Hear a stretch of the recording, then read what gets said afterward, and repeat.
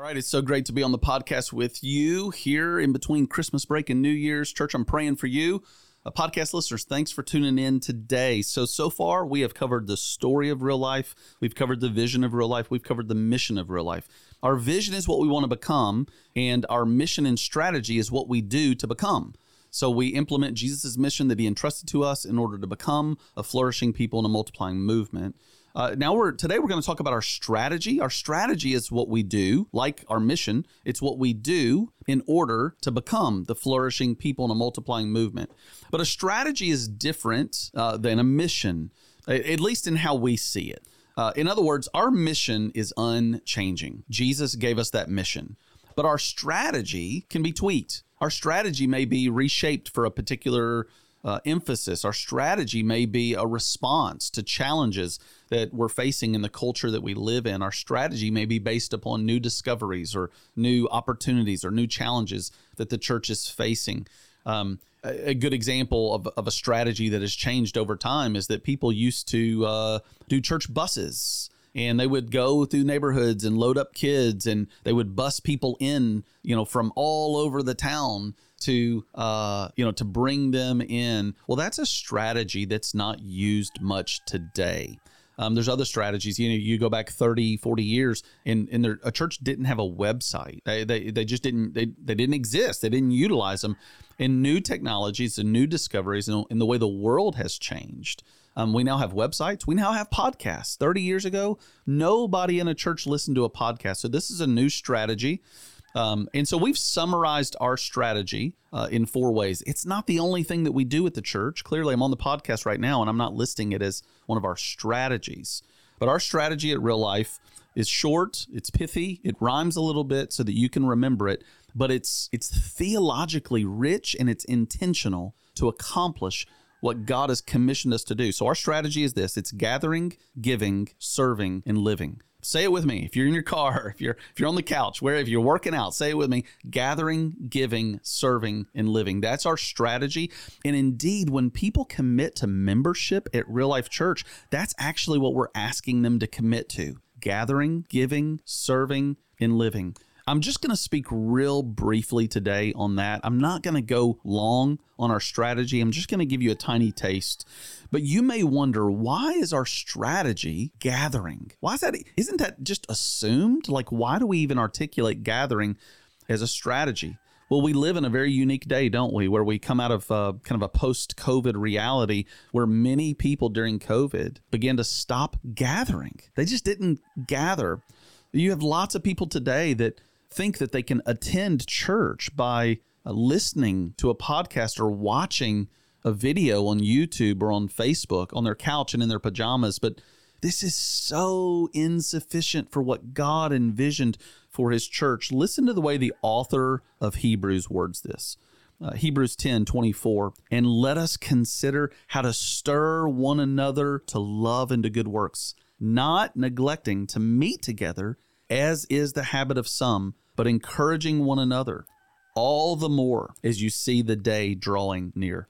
The author of Hebrews says the day is drawing near. Christ is going to come again. He's going to judge the living and the dead. We need to always keep that in focus. And so in light of Christ's return, we should not stop meeting together. And the reason that the author of Hebrews said we should meet together is not to hear the sermon fundamentally. It's not the reason. A lot of times people will say, hey, I listened to the sermon. Well, that's great, but that's not the fundamental reason for the church gathering together, according to the author of Hebrews in verse 24. Listen to it again. He says, and let us consider how to stir one another up to love and to good works. That's why we're gathering. We're gathering to come together, to say hello, to greet one another warmly, to pray together, and to encourage one another to live out the mission. We gather to stir one another up. We gather to remind ourselves and to remind the rest of the church we're not alone. We're part of a family. We're not going solo. There's no lone rangers here. So we emphasize as part of our strategy, gathering. Church, I want you to know that you have a ministry of presence. When you gather, you're ministering to other people merely by your presence. Indeed, when you choose not to gather, you're choosing not to minister to other people by not giving them the gift of your presence. That may sound a little elementary, and that may sound a little weird, and you may not even give yourself enough credit that your presence is a blessing to other people. I want to assure you today, it is. Your presence gathering together with the church is so important that the author of Hebrews specifically, explicitly said, don't stop gathering together. And he went ahead and acknowledged some people have done that. He said, not neglecting to meet together, as is the habit of some. Isn't it interesting? 1,000 years later, 1,500 years later from when Hebrews was written, we still have this problem. People not gathering together, getting into the habit, whether it's travel sports or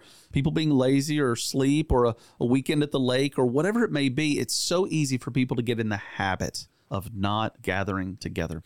So that's why it's one of our first pieces of strategy. And what I want you to hear from me today is when you get up, when you get out of bed, when you get dressed, when you get your cup of coffee, when you get in the car, when you drive to gather with the people of Real Life Church, you're ministering to others. You're blessing others. You're obeying the Lord. You're taking this first step in real life strategy of gathering, and it's exactly what the Lord has instructed us to do. So thank you for gathering.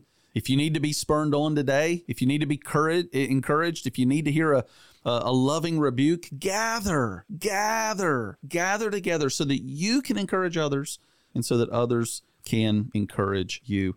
As you think about our need to experience the transcendence of God, when we gather together, the Bible says that God inhabits the praises of his people. God's everywhere. He's omnipresent. But he has chosen to show up in a special way, in a unique way, when God's people gather together and sing his praises. We experience the manifested presence of God, and we experience the transcendence of God. And friends, when you don't regularly experience that, your soul shrivels up. That's why we need to gather. Gathering, giving, serving, and living. Giving, it's at the heart of the gospel, isn't it? For God so loved the world that he gave his one and only son. God led out in giving by sacrificing his greatest treasure. Jesus gathered the disciples around when the widow in the temple was giving her mite, all that she had. And Jesus commended her sacrificial giving. The reason giving is so important is that it shows where our heart is. Jesus said, where your treasure is, there your heart will be also. And it's you can kind of tell what people love by looking at their bank account, by looking at their credit card statement, by looking at their checkbook. You can tell what people love by where they invest their resources. That's why Jesus had so much to say about money. Jesus talked more about money than he did heaven and hell combined. Isn't that stunning? That should get our attention, and that should cause us to say, oh, Lord, let me honor you with my financial resources. Let me steward what you've entrusted to me to demonstrate to you that I love you. The Bible actually describes wealth as the deceitfulness of riches. So be careful not to believe money's lie to you, that it'll satisfy you and provide you security. Be careful not to believe that lie. And be careful to sacrifice, to give to the Lord. Jesus said, where your treasure is, there your heart will be also. So love the Lord. Demonstrate your love for the Lord by investing your treasure in the mission of the church. I want to say thank you, because Real Life, you have been tremendously generous through the Our Time vision. So many of you have expanded your giving. It's allowed us to break ground, to build a facility. It's allowed us to care for our neighbors down the street with house fires. It's allowed us to care for people in the wake of tornadoes. There's so many people we care for on a regular basis. It allows us to fuel our ministries forward, send students to camp, and host a whole host of other ministries. We pay for childcare out of community groups through your giving. And you have been so generous, church. On the whole, you have been so generous. Thank you. Make 2024 your most intentional year yet in how you steward the resources that God has entrusted to you. Gathering, giving, serving, and living. Are you serving anywhere in the church? Have you rolled up your sleeves to contribute? Surely you don't want to just be a consumer. Surely you don't want to just be on the receiving end. Surely you want to be a part. You want to have skin in the game. You want to show up and meet needs. There's stories and stories I could tell about a Sunday school teacher I had my sophomore year in high school. They weren't particularly cool. They weren't particularly hip, but they loved me and they showed up. They served. You can have an impact on people's lives when you serve. If you don't know where to serve, you can attend The Path. You can find out about all the service opportunities in our church. If you don't know where to serve, you can text mission to 97,000 right now, and a menu will come up. You can say, I want to serve. and you can get that process going. Where will you serve in 2024?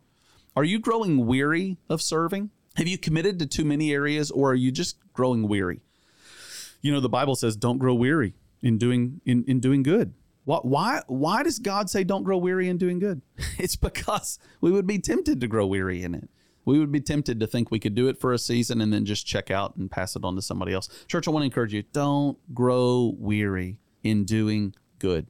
Oftentimes, one of the reasons we grow weary in serving is because we're not delighting in God. Have you made that connection? Sometimes service feels like a burden, and sometimes it feels like a burden because we're not delighting in God. Delighting in God is our mission. It's irreplaceable. You can't substitute it, and you can't forsake it. And if you do, you won't have a supply to serve out of. Church, I'm praying for you as you consider where in 2024 you'll serve. The virtues that the Bible gives us that are beautiful are perseverance and endurance. And if you've grown a little weary, I just want to encourage you, go deep with God and persevere as you serve the Lord. Thank you, church. It's one of my favorite things when friends visit our church and they stand back and watch the army of faithful servants execute, load in, load out, running real life kids. So church, you guys are awesome at this. You're amazing at this. And you are a joy to watch in action. Gathering, giving, serving, and living. Jesus said that we'll be his witnesses in Jerusalem, Judea, Samaria, and to the uttermost parts of the earth. We live as witnesses of Jesus. Everywhere we go, we represent him.